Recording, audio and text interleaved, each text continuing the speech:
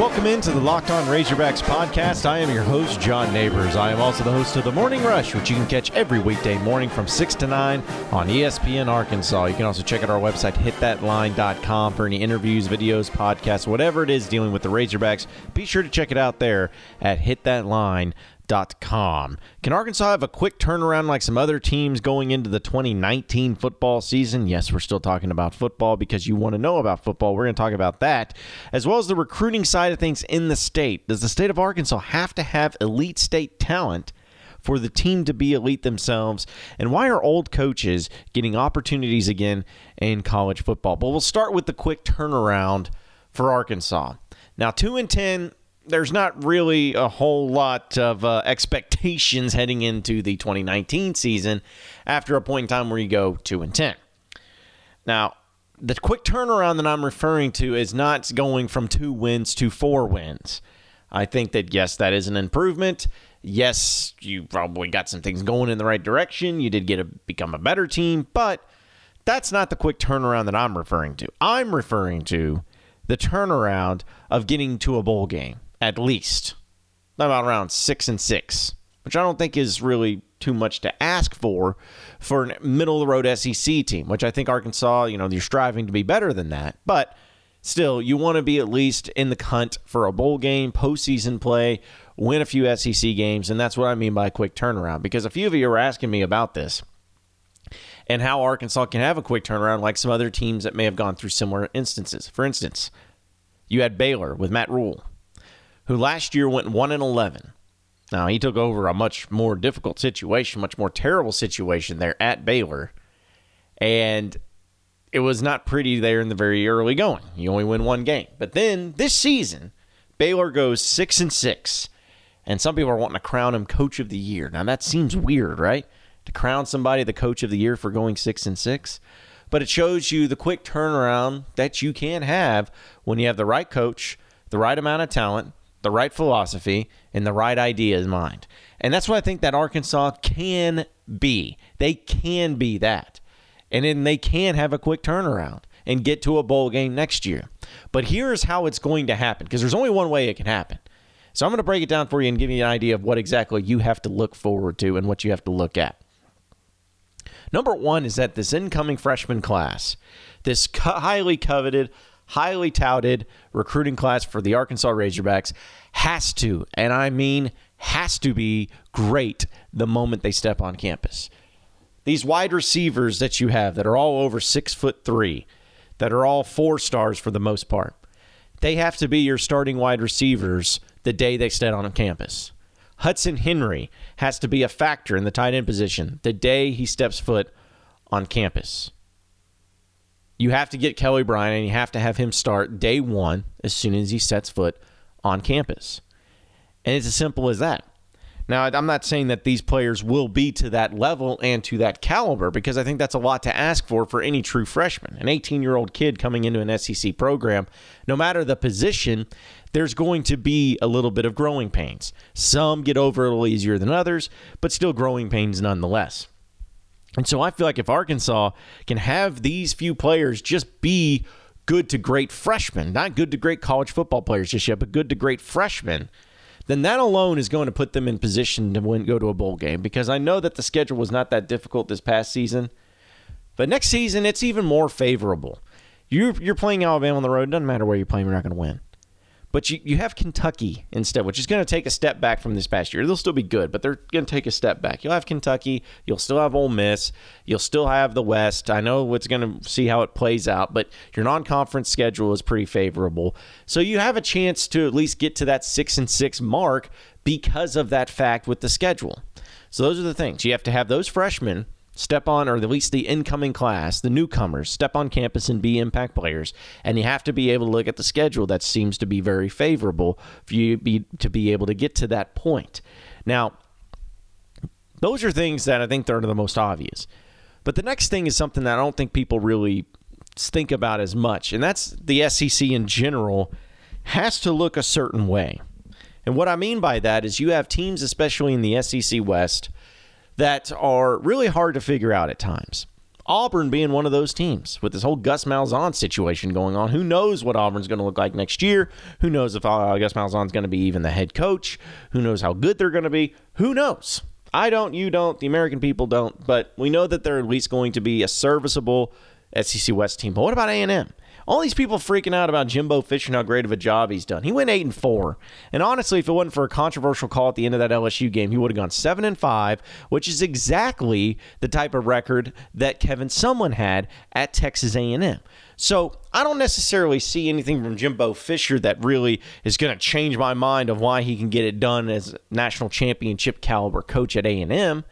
But you still feel like, and you're hoping if you're an Arkansas fan, that they're not going to be anything that Kevin Sumlin wasn't, which is a borderline, a little above a bowl team, maybe a 7 to 8 win team year in and year out, which is very possible. Texas A&M might be that way.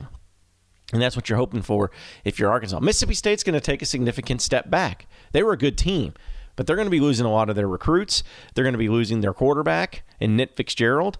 They're going to take a step back. So, because I think they've been known mainly for their defense, and their offense really wasn't anything to ride home about this season under Joe Moorhead, who's supposed to be an offensive-minded coach.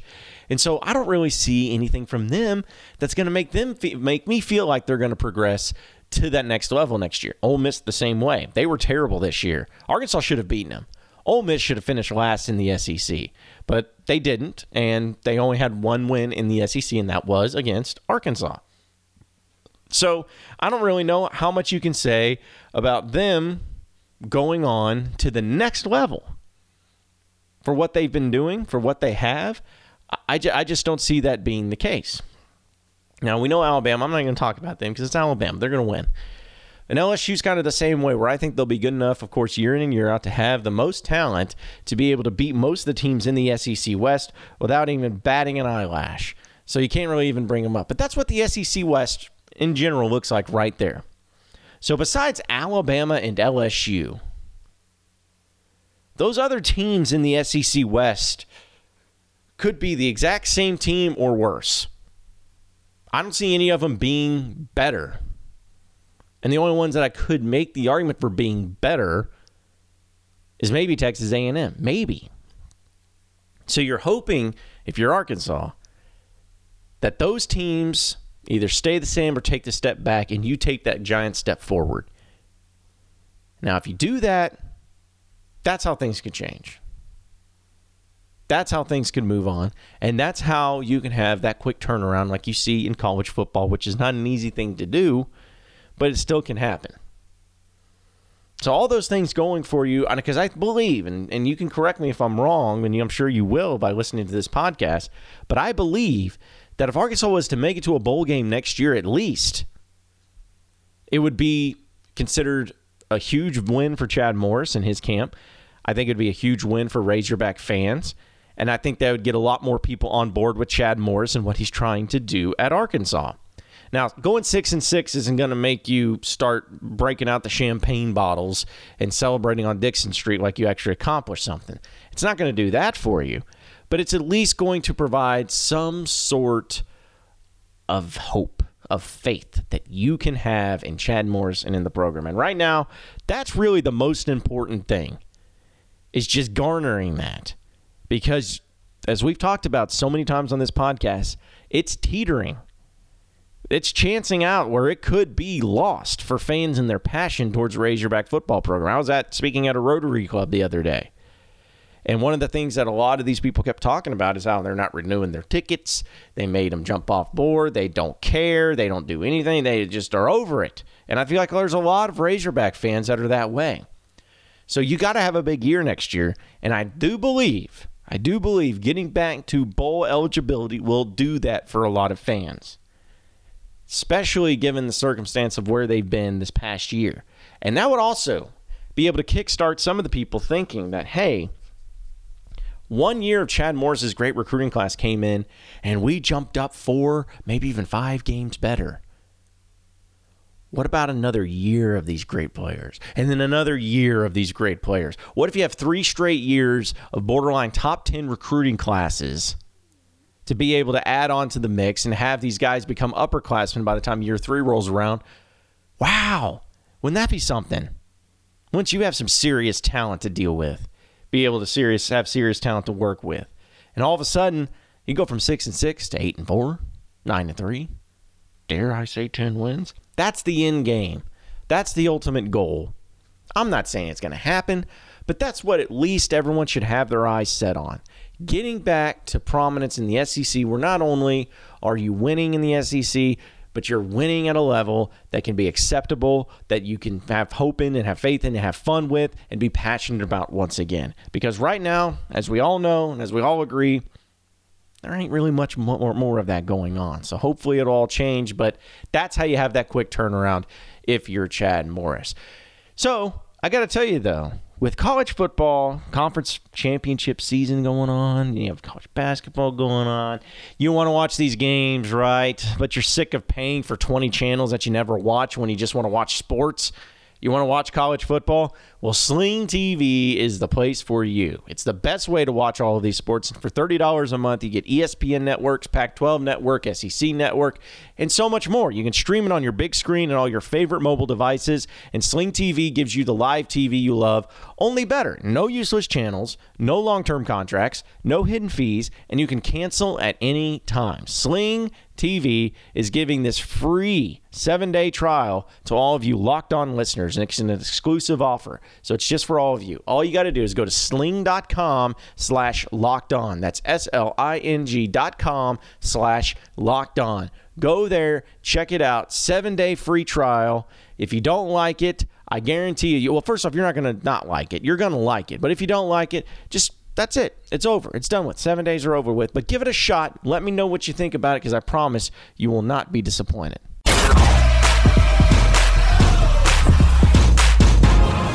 You are Locked On Razorbacks, your daily Arkansas Razorbacks podcast. All right, moving on into the next segment of the Locked On Razorbacks podcast. This is another question that was posed to me on Twitter. I think it was fascinating. It was something we talked about on my show this morning on the Morning Rush, about how important it is to have in-state talent be elite at Arkansas in order for the program to really flourish. Now, let me preface this by saying it is important. It is important to have good to great players in the state of Arkansas year in and year out for Arkansas to be competitive, or at least to have those big-time players that they all want, that they all need to be successful. That's for sure. However, I do believe that this is one thing that can be blown up and blown out of proportion ever so slightly. And here's what I mean by this. The 2019 class has some good Arkansas players in it. Hudson Henry being one of them, Treylon Burks being one of them. You know, you have some guys that are really going to be impact players, at least what you're hoping for from the state. But just getting the in-state kids is never going to be enough. You got to be able to go out and get elite talent from Texas, from Oklahoma, from Louisiana. You got to go to those big hotbed states to get those talented players, because there's not enough in the state of Arkansas.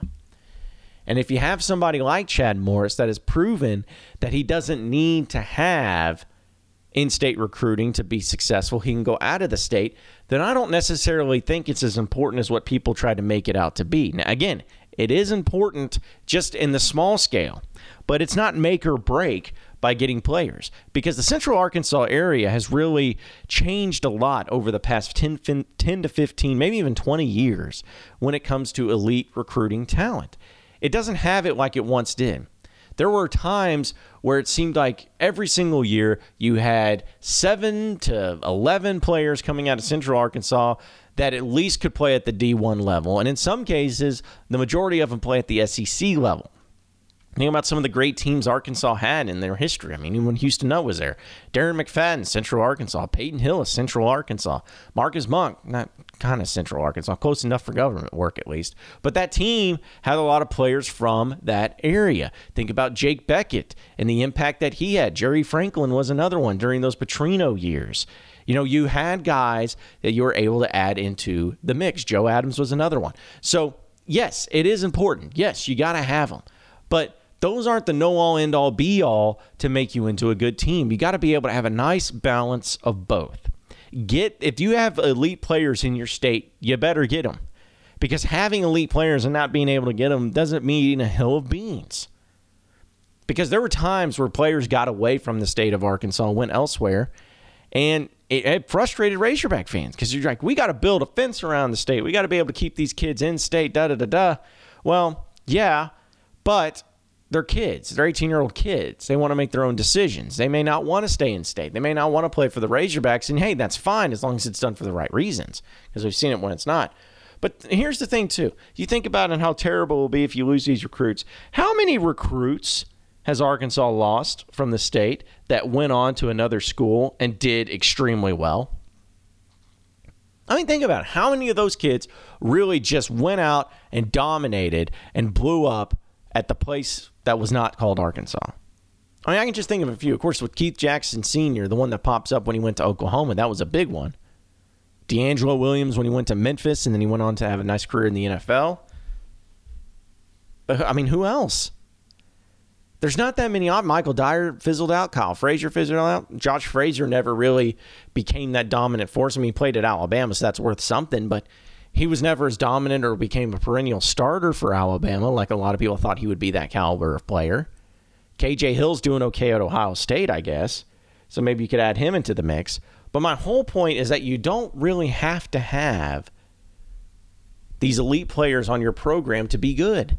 You don't have to. And even if you don't get them all, it doesn't necessarily mean they're going to go on to do great things at other schools. In fact, history proves the otherwise, that they go out and they don't get to that level that most people are wanting. So it's catch-22. Some are hits and misses when it comes to those players. Sometimes you want to make things work in a certain way when it comes to in-state and out-of-state recruiting, and I get all that.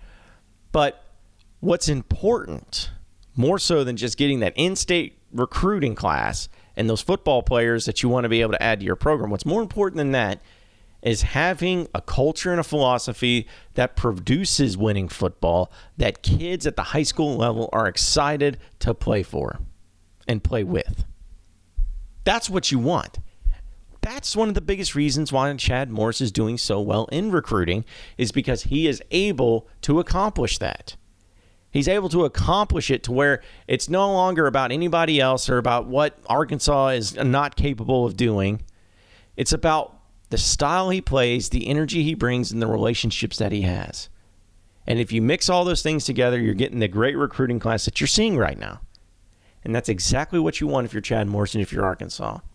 So if it all pans out, and if it all works out in the way that Chad Morris and Razorback fans are hoping with these great recruiting classes, and if they can continue to build on it, you're going to have something to be excited about. You're going to have something to be proud of. But you know what? I would put money on the fact that a lot of these players that are going to be great players for Arkansas probably won't be from the state of Arkansas. It's a true statement. But you know what? The ones that are going to be in Arkansas, the ones that are from the state of Arkansas that decide to play for the Razorbacks, those are always the ones that you want to root a little harder for. Those are the ones that you always appreciate just a little more. And those will always be the ones that will be remembered more in this state. So you got to have a mixture of all of them. And you got to be able to win games. Because it doesn't matter if you get all those recruits if you can't win the games that they play in.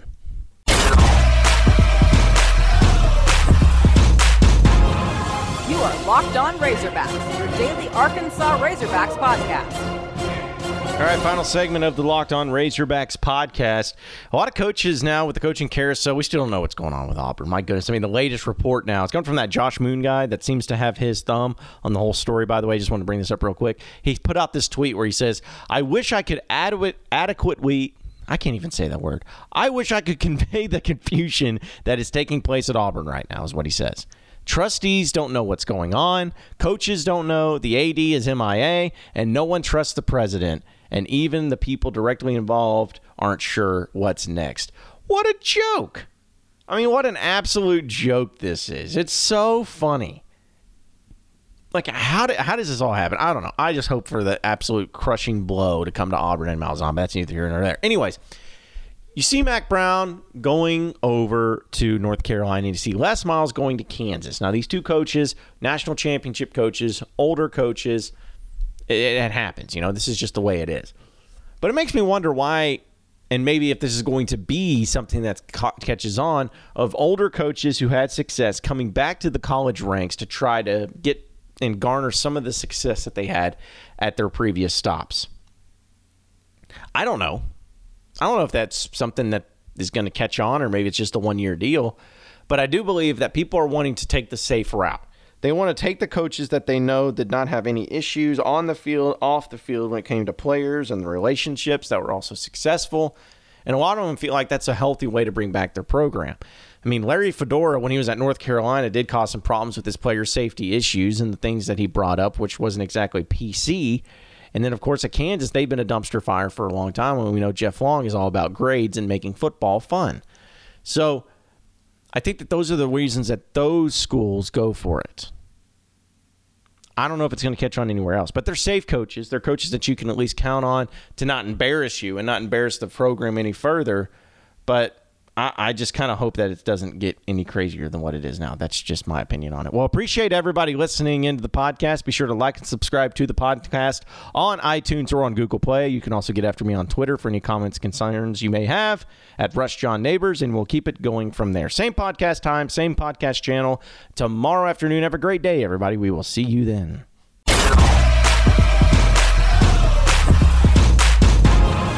You are Locked On Razorbacks, your daily Arkansas Razorbacks podcast.